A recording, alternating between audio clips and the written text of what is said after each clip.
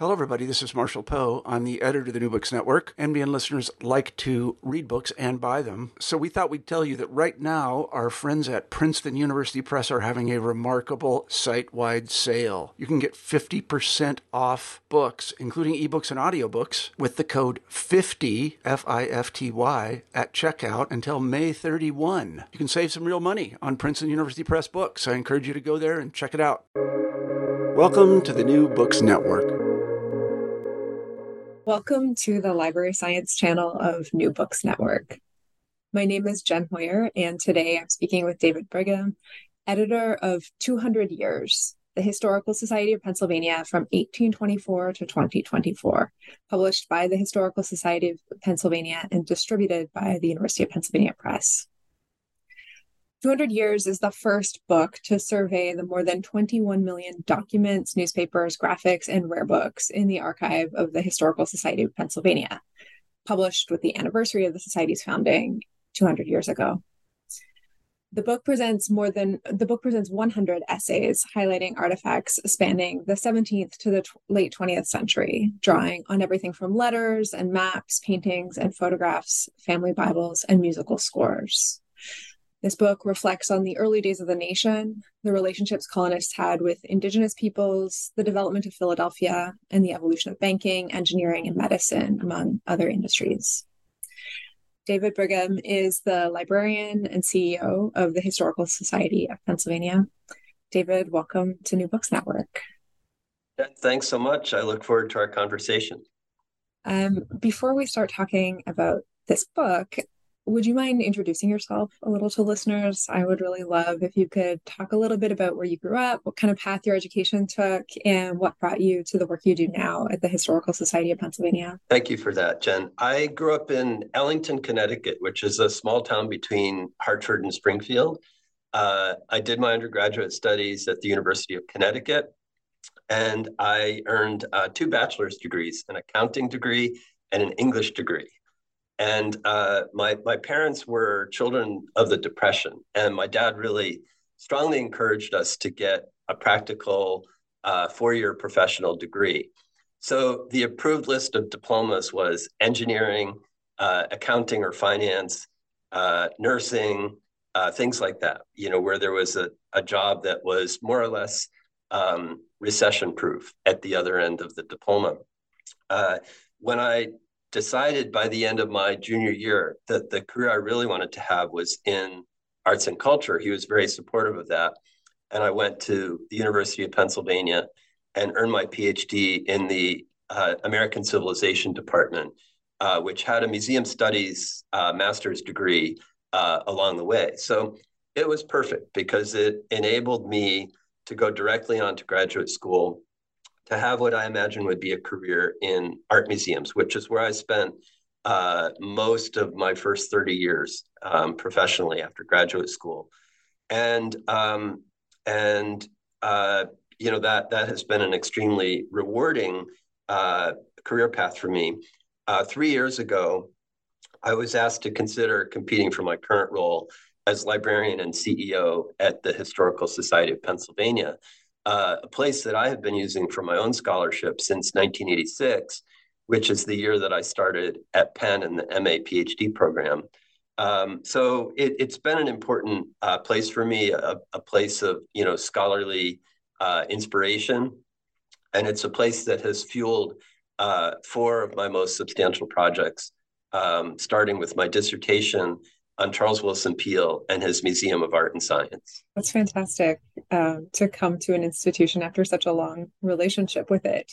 So you're yeah, thank you, Jen. It's really exciting, and I'm loving it. And to arrive in 2020 as HSP was facing its 200th anniversary was an especially auspicious moment to join the organization. So it feels great, and I'm loving it. Super. So turning to this book, I would love to hear more about the goals and intentions that you had for working on this project. It's really impressive and ambitious. It's really heavy. It's a pretty formidable book. What are some of the things you hoped it would do in the world? Well, it's a great question. Again, 2020 was obviously a year when we were all just really wondering about any kind of future. The pandemic was, had really pretty much shut down civic and public life, and we're all grappling with whether and how our organizations might survive, and just really asking some pretty big questions about the safety of the world that we lived in and what kinds of things would be economically viable. So that also was a relatively quiet moment because a lot of things were put on hold. And it gave me and my staff and the board at HSP the chance to really dive into a new strategic planning process. We had a plan that was out of date, and we did a lot of surveying of members. And one of the things that became immediately apparent was that we had no single book, no volume that could help us to introduce HSP's amazing collections to new audiences, or to entice scholars, students, educators who had used the collection before to come back. So having a beautiful book that would be, again, an enticement was really the impetus for the book. So it was the combination of the 200th year anniversary coming up and the need to bring more people into the institution, to use the collections, to activate the collections, to inspire our donors, for our patrons to see what's here. Almost everyone has a limited knowledge of what's in the collection. Even myself, having used the collection for 35 years, there were things that I gravitated towards, mostly related to art and cultural history from the 18th to the 20th century. So to me, it felt like a broad swath. But when you compare it to the breadth of the collections, it's a tiny little fragment of what's here. So it's a daunting task to sort of dive into a collection with 21, 22 million items and identify 100 items about which to commission essays that can help collectively tell the story of what this institution is. Yeah, and I want to talk more about that selection process. There's 100 entries in the book. Each displays an item, or in some cases, there's like two items juxtaposed from the collections. And I would love to know more about the selection criteria that you had for choosing them, and how they help illustrate the evolution of the Historical Society as an institution. Yeah, another great question, Jen. So I quickly realized that this was such a daunting task, I could not tackle it alone. So I put together an editorial committee. And the editorial committee consists of myself, three board members who are all PhDs, Walter Licht, who's a labor and industrial historian, Elizabeth Milroy, who's a cultural and art historian, Martha Hudson Saxton, who's also an art historian, and Alice George, who is a journalist and a PhD scholar in 20th century American history, who writes about the Cold War and things, in political and cultural events and histories in the late part of the 20th century. Randall Miller joined our team. Randall had been the editor of the Pennsylvania Magazine of History and Biography, which is HSP's magazine. It goes back to the late 19th century, and it's one of the oldest, if not the oldest, scholarly journals of American history that's still in publication. Lee Arnold, who was our librarian at the time, and Lee was retiring from that position, but still very active and still holds a position here as emeritus librarian and comes to HSP throughout every week.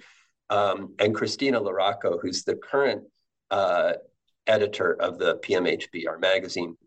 So the eight of us meet about every 2 weeks and discuss the very question that you just posed to me. What is this book? How does it get shaped? And what we decided was to focus on our American history collections. It's what we're best known for, and it's what we have the greatest depth for. The collection does go back to 14th century Europe, and we do have quite a few European materials, but we decided to start with William Penn and the formation of the Pennsylvania colony in the 1680s. And to go up to the late 20th century, the collection goes up to the present moment. So the span of the items chosen is 1682 to 1976. We could have gone in both directions chronologically, but those were the parameters. We decided that the book should reflect, again, the breadth and quality of the collection. We easily could have stayed with, famous people like William Penn and George Washington and Thomas Jefferson, of which the collections are abundant. But we decided that the collections also have the power to tell the stories of underrepresented people. You mentioned indigenous people in your introduction, women, people of color. In 2001, HSP absorbed the Balch Institute for Ethnic Studies. So that is another enormous collection that came to us, and it helps to tell the immigrant story for people coming from about 80 nations around the world. So while our name implies that we are telling Pennsylvania histories, we certainly have the capacity to do that, but the collections are much broader. And we wanted to convey that. We wanted to convey that while many people think of us as, sort of colonial and early national, as a colonial and early national repository, the collections really have incredible strength right up to the present moment, and that they cover cultural, labor, economic, all kinds of histories. So that was the goal. And then there was the desire to strike a balance between iconic items that are, clearly treasures, national treasures, with things that might be more ordinary, but might belong to something much larger. So sometimes, for example, the Wilson drafts of the United States Constitution fit that, icon treasures mode. And then, the collections of the Cox Mining Company literally fill 1,000 boxes and occupy, half of a room. So there's probably not a single document in those 1,000 boxes that rises to the level of, iconic importance of the Wilson drafts of the Constitution. But collectively, they tell about land acquisition in the 18th century. They tell about the formation of the anthracite coal industry, which fueled the Industrial Revolution in the late 19th century. They tell about labor history. There are labor strikes. The Molly Maguires are a figure in the documentation. The Pinkerton Company is hired to root out the anarchists and the protesters. And so it just tells a very, very rich story of American industrial and labor history. So the criteria were evolving, and the desire was to represent collectively the strength and breadth of the collections. I'm sure it was very difficult to choose in the end. It was hard. It was fun too. We realized that at some point it's an absurd exercise to try to choose 100 items to represent 21 million. But we also sort of set a standard that every essay should attract a scholar, an educator, to want to dive deeper into the collection. That the essays are approximately 500 words a piece. And so they would be appetizers rather than a full meal. And that everyone would point to other aspects of the collection. Sometimes there are sidebars that say, like Amazon, if you like this selection, you can go over here and find more in these 8 collections. But the idea is to sort of provide a hook and to say, if you're interested in gender studies, or you're interested in world wars, or you're interested in, propaganda art, we have it.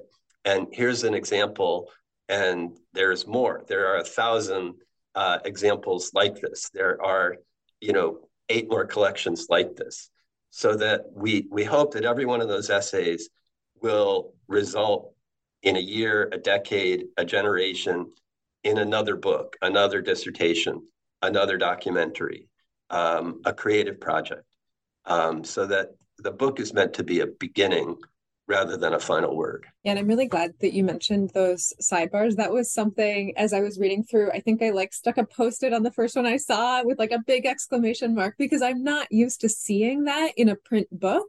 But it is actually something that we're more familiar with in an online context, where there will be hyperlinks to other finding aids or things like that. And so I was so excited. I felt like the researcher was really at the top of everyone's mind as they were putting this together, and thinking, if a researcher was interested in this, they would not want to know about these other collections, these other finding aids. That was fantastic. It works, Jen. Thank you. That you're affirming our intent, and we've had a lot of kind words from colleagues already saying, "This is great. I had no idea," and like me, they had been focused on a certain part of the collection, but now they were thinking about something completely different. And now it occurs to them that HSP has something to offer to that new project and that new interest. That's great. And you've already started talking a little bit about these essays that accompany each item. There's a really large and impressive team of experts that came together to write all of those. And I was wondering if you could describe that group of people a little bit more, their areas of expertise and the kinds of perspectives that they're bringing to the analysis and description that they provide. Yeah, so I'll keep going with the process, the editorial process, which will get us into this new question. So as the editorial team met, we would talk about what items or what collections we wanted to highlight in the book.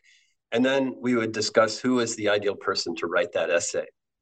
And we ended up, for efficiency's sake, about 40% of the book is written by the 8 members of the editorial team. So, I wrote the introduction and 2 of the short essays. There are a couple members of the editorial team who wrote 6, and one who even wrote 8 essays. So collectively, we wrote about 40 of the 100 essays. In total, there were 58 authors who contributed to the volume. And in many cases, they were sort of the best known expert who had looked at that collection or that kind of material, who had asked those kinds of questions. In many cases, they're senior scholars, but in other cases, they're emerging scholars, where this might be one of their first publications. Most of the contributing authors were academics. Some are museum professionals. There are a couple journalists who contributed to the project. And nearly everybody that we asked said yes, which was great. And sometimes we would ask them to write about, a particular topic, and they'd say, I'm not really doing that anymore. But I see, I would send them a PowerPoint that we had put together. And, it would say, David Brigham is writing this essay, Randall Miller is writing this essay. If there was no author, then it was still up for grabs.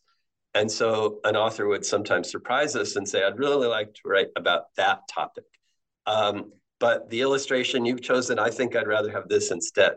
So there was back and forth. We did have kind of an iterative process.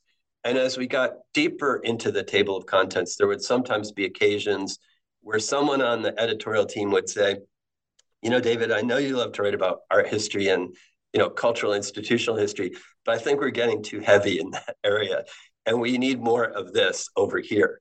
And so we would bat that around, and we would talk about, okay, well, what would be the best example of that in the collection, and who would be the best person to write that essay?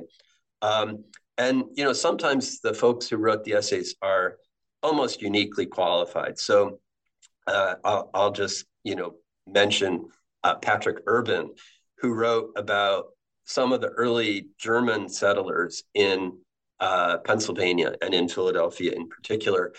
And Patrick is a native German speaker. He is well steeped in religious history and literary history. So that's a collection of knowledge and a skill set that is, there aren't a lot of people who can do all of those things. And Patrick wrote about Francis Daniel Pastorius, who's widely considered to be, sort of the founder of the German community here in Pennsylvania. And he also wrote about an Anabaptist sect that's settled here in Pennsylvania with the idea of waiting for the second coming of Christ under the leadership of Johannes Kelpius. So, just really, really fascinating topics that touch on religion, mysticism, early American literature, poetry, hymn writing, fraktur, artwork, communities within communities, immigration, just so many topics are embedded in those two essays. And again, I think, someone who brought an incredible depth of knowledge and skills to writing those essays. Yeah, they're really wonderful to read. And as you mentioned, a lot of really fascinating and niche areas of interest that I had not thought about in this area of early American history. One of the things that came to mind to me when I was reading the book was who's represented in the materials. And you've alluded already that when selecting things, you weren't really just looking to founding fathers and other icons of American history, but also the folks in labor movements and things like that. So I'm curious to hear you describe who we see represented directly and indirectly in the material here. And from that, who do you think can connect with the material in this book? And perhaps who do you think might connect with it who might not have automatically assumed that they would connect with it? Yeah, again, I think that we really have incredibly rich collections that tell the stories of people of color. And African American history is one of our richest areas, and maybe not fully expected by everyone. Gary Nash, who's obviously a very renowned historian of the United States, wrote an important book called Forging Freedom that describes the formation of the free Black community in Philadelphia. So Gary's work really points the way into HSP's collections, and Emma Lapsansky is another scholar who has done, remarkable work on the free Black community in Philadelphia in the 19th century. Nell Irvin Painter, who's a retired professor from Princeton, wrote a really fabulous essay about William Still, who is widely regarded as the kind of leader on the ground of the Underground Railroad here in Philadelphia. So if a person escaping from slavery came to Philadelphia, they probably landed at William Still's front doorstep. He was a coal merchant, a free Black man, prosperous, and he was also entrusted with funds that were raised by abolitionists, people like Frederick Douglass and white abolitionist ministers would collect funds at public events and through other means. And William Still was one of the people who was entrusted with those donations. And so in a very incredible book in our collection called Journal C, which sort of tantalizes us that there may have been an A and a B that have not survived, or perhaps maybe they're still out there. But Journal C was donated to the Historical Society in 1931 by William Still's daughter, Frances. So we've been the steward for that volume for 90 plus years. And so in Nell's retirement, she earned a Master's of Fine Art degree. And she has become a very accomplished printmaker. So she approached her essay as both historian and storyteller, as a scholar, but also as a visual artist. And she created a suite of 3 prints, which sort of abstract what the roots, the organic roots of the Underground Railroad looked like. So it's sort of like a map. And it has kind of rivulets that converge at the upper right corner of the composition. And I said, no, that's really beautiful. How did you come up with that visual, metaphor for the Underground Railroad? She said, well, I was trying to figure that out for myself. And I was looking at the produce that I had just brought home. And on my counter was a Portuguese melon.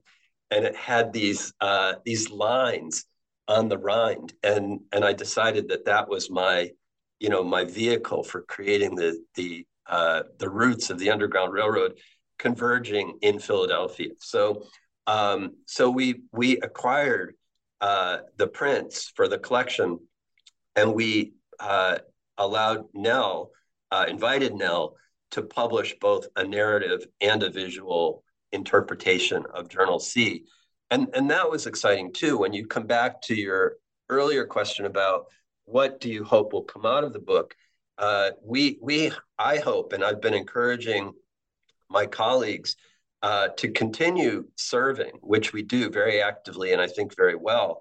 When someone comes in and says, I'm trying to write this book, or I'm trying to, maybe it's a high school student or a college student or a graduate student, trying to tell this story. What does HSP have? And we help them find those resources. But we also want to be producers.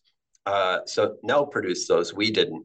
But I'm trying to get our colleagues to be thinking very proactively about what they can add to the story and how they can be historians and storytellers as well as facilitators. So back to your question that we're currently responding to is that I hope that people of diverse backgrounds can see themselves in our collections and see their histories reflected. And the collection of African-American history is just one of many. The Balch collections, again, tell the stories of people coming from 80 nations around the world to Philadelphia, but also to other parts of the United States.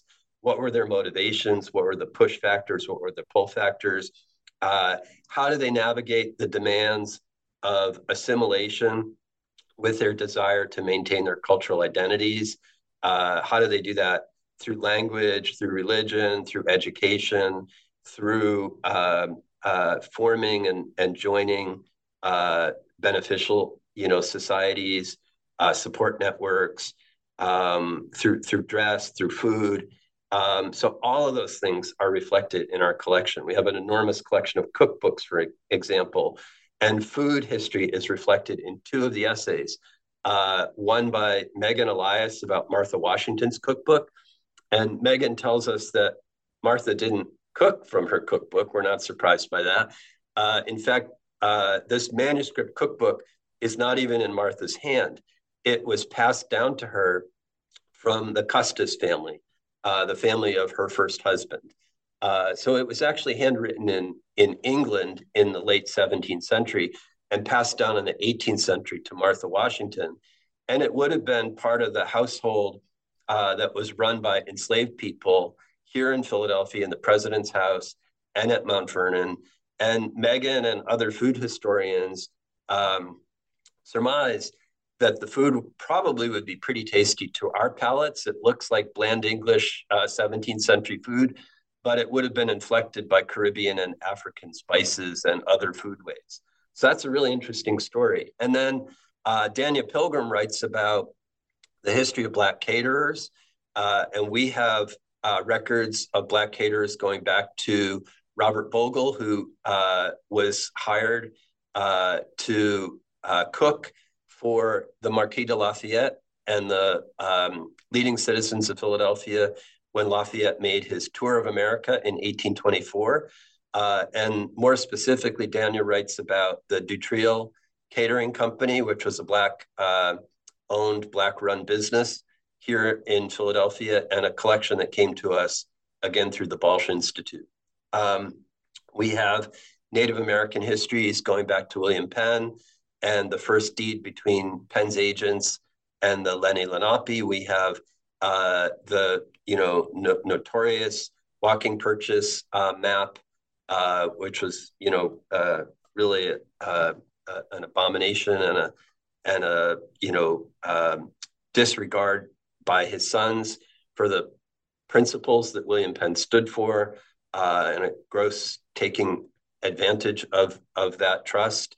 And we also have the Indian Rights Association papers, another enormous collection, which traces what was in its day regarded as a progressive institution, but was very aggressively pursuing an agenda of Indian assimilation through Indian boarding schools and through other means to sort of quote educate Native Americans to integrate into the American, obviously European American, white American fabric of the nation. So there are very complex stories that are reflected in the collection and in the essays that we chose, and hopefully they invite scholars of all backgrounds in to take advantage of that.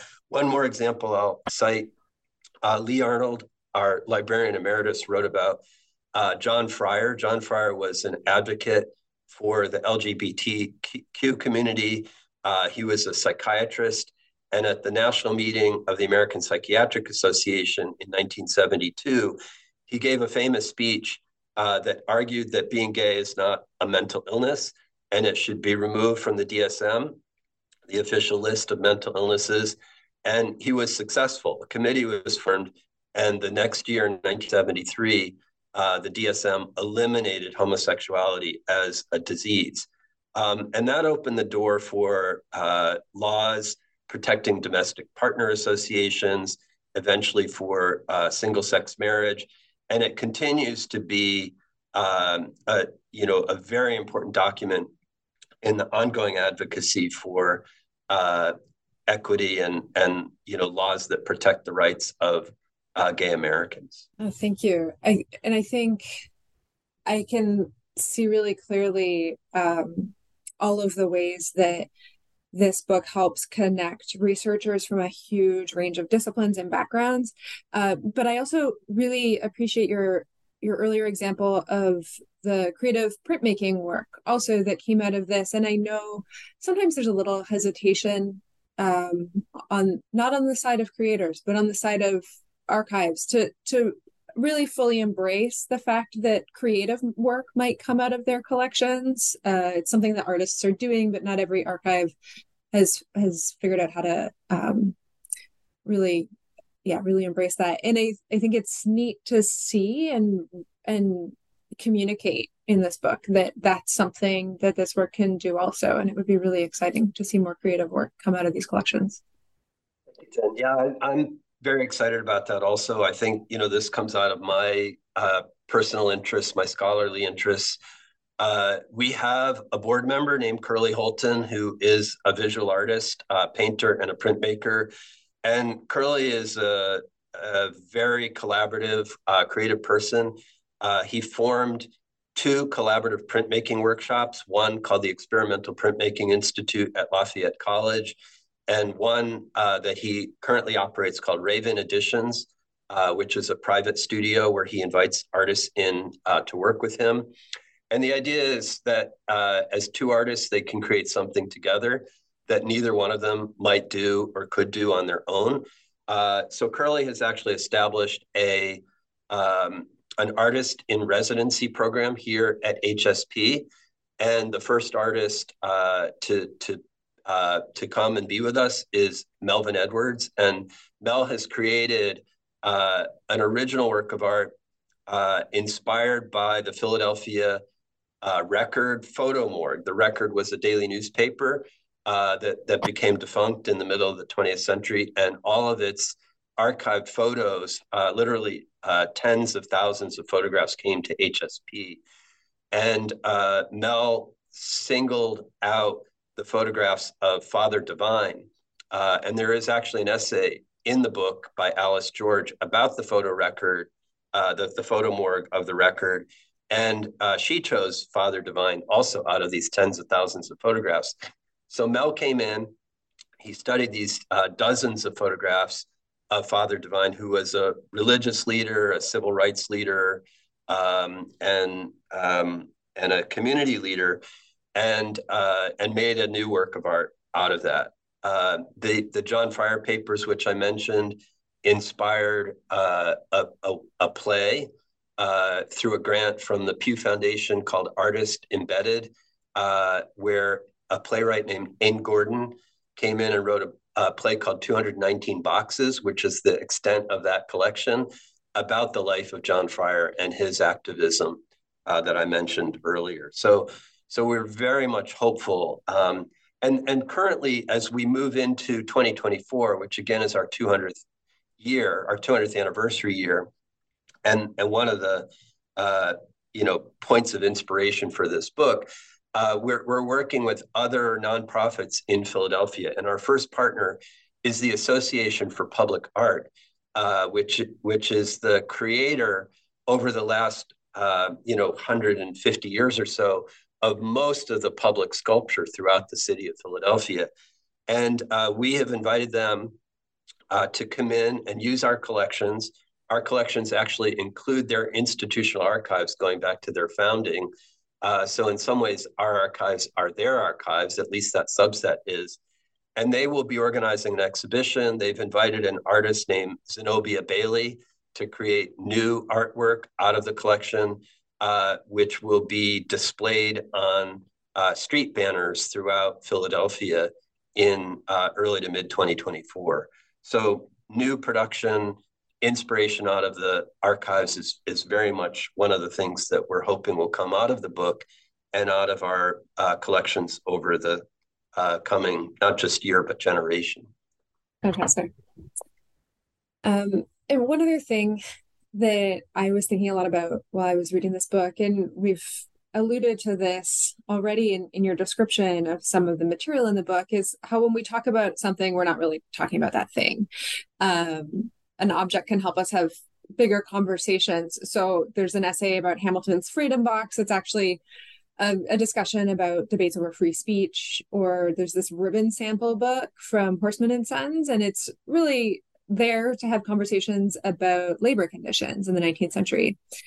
And so from that more abstract angle, I'm curious about other conversations this book might propel, and maybe in part conversations about, these bigger topics unpacked by the objects, but maybe also conversations about how institutions talk about their collections and guide people through their collections and realize what's in their collections. Yeah, that's a great multi-layered question, Jen, and I'm happy to try to take it on. So you mentioned the Freedom Box and the Horseman collection. Both are really interesting collections. And part of what we are trying to do is say that any one item or any one collection can tell multiple stories. And so even if someone or many someones have already investigated a collection, there's something new to be learned and told from those collections. Because one of the things I was taught in graduate school, and I still think they're words to live by, is that history can't only be about the past. It's about the past in conversation with the present. So our needs as a society and a civilization today, as they relate to gender histories, ethnic histories, racial histories, those can be investigated in our historical documents. And, we'll sometimes hear that, well, you can't hold the founders accountable for being slave owners or for supporting slavery because that's a presentist view. Well, it's actually not. If you go back to the documents, for example, one of our large collections is the papers of the Pennsylvania Abolition Society, which was formed in 1775, so right in the heart of the revolutionary moment, on the principle that slavery is wrong, it's unsustainable, and it's contrary to the Quaker faith of many of the founders of the Abolition Society. So in their opinion, it was morally wrong and just something that needed to be ended. And so their first accomplishment was to pass the Pennsylvania Gradual Abolition Act in 1780. So that did not eliminate slavery immediately. It ended the slave trade in Pennsylvania immediately. People who were the children of enslaved people were slaves until their mid-20s. But it at least created a path whereby they could, activate, support, and live by their moral standards. So the collection allows us to ask those questions. Similar examples could be asked throughout. The Horseman collection that you mentioned is a very rich source for industrial history. And Walter Licht, who wrote that essay, also found that in the records of employment, there are disciplinary actions taken against some of the employees, including women. And basically, they were disciplined for, speaking up, for being, for asserting themselves. So, do we find men disciplined for those kinds of things? No, actually, we don't. At least not in the Horseman record. So it does show women in the workforce, and it also shows how they were sort of, how the management would try to contain them and keep them in, quote, order. The William Penn papers here are enormous, and when we were founded in 1824, one of our founders, Peter Duponceau, who was a French immigrant, had started an annual dinner in the early 1820s, actually 1823, right on the eve of our founding, to celebrate the founding of Pennsylvania and our founder. And so there was very much a celebratory history, and in many ways that's deserved, because he was a man who extolled principles and lived by them. But it also gives us the chance to ask new questions of them. So Nicole Eustace, for example, wrote a beautiful book that was published in 2021 and won the Pulitzer in 22. It's called Covered with Night, and it's about the living side by side between colonial Americans, British Americans, and indigenous peoples. And a moment of conflict in 1722, when two colonists, two commercial agents, went out to the Susquehanna and tried to buy their furs, their winter, the successes of their winter hunt, and they offered rum, and the natives said, "Well, we don't want your rum. Your rum is killing our people," and they offered him more rum, thinking that he was bargaining. And so a conflict broke out, and they bashed his skull in with the butt end of one of their rifles. And it set off a diplomatic crisis between the colonial world and the nations of native peoples from New York to Virginia. So it's an incredible story told in remarkable detail from multiple perspectives. And it shows how the papers of William Penn are rich enough to enable, a celebratory biography of William Penn, as well as a very honest, 21st century look at what cost that colonial settlement was created. Absolutely. Well, I have taken a lot of your time today, but before we wrap up, I'm really curious to hear what's next for you and for the Historical Society of Pennsylvania. I don't know if you have any projects or events growing out of this book that you want to highlight, or if there are new projects you're undertaking that you'd like to let listeners know about. Yeah, again, a great question, Jen. So a couple things. On view currently in our information commons is a lovely exhibit inspired by Phyllis Wheatley's book of poems, which was published in London in 1773. I'm sure your listeners know Phyllis Wheatley, but I'll just say it anyway. She was an enslaved woman in Boston, and came here, was brought here from Africa, and immediately enslaved upon her arrival. And she became, a literary accomplished woman and the first Black woman published poet. And her book was, again, published 250 years ago. So on the occasion of that celebration, our conservator, whose name is Tara O'Brien, brought together a group of women that belonged to a guild of artist bookmakers here in the Delaware Valley. And they invited the recent past Youth Poet Laureate of Philadelphia to write a poem inspired by the example of Phyllis Wheatley. And then each of the members created a unique, one-of-a-kind book inspired by that dialogue across, the centuries and the generations, and to create some visual expression of how they were touched by the story. So that's one example of another project that's coming out of the investigations of this book. I mentioned the partnership that we have with the Association for Public Art. We're also partnering with the Independence Hall Foundation. They're currently in the process of raising money to restore the first bank building of the United States, Hamilton's Bank, here on 3rd Street in Philadelphia. And so we'll be diving into economic history. We have the papers of the Bank of North America, which was founded during the American Revolution, chartered by Continental Congress in 1781, approximately a decade before Hamilton's, quote, first bank was established. So Bank of North America, first bank, second bank. So financial history, that's one of the things we'll be investigating this year. We are partnering with the Genealogical Society of Pennsylvania. About half of our researchers come here to investigate their personal family histories.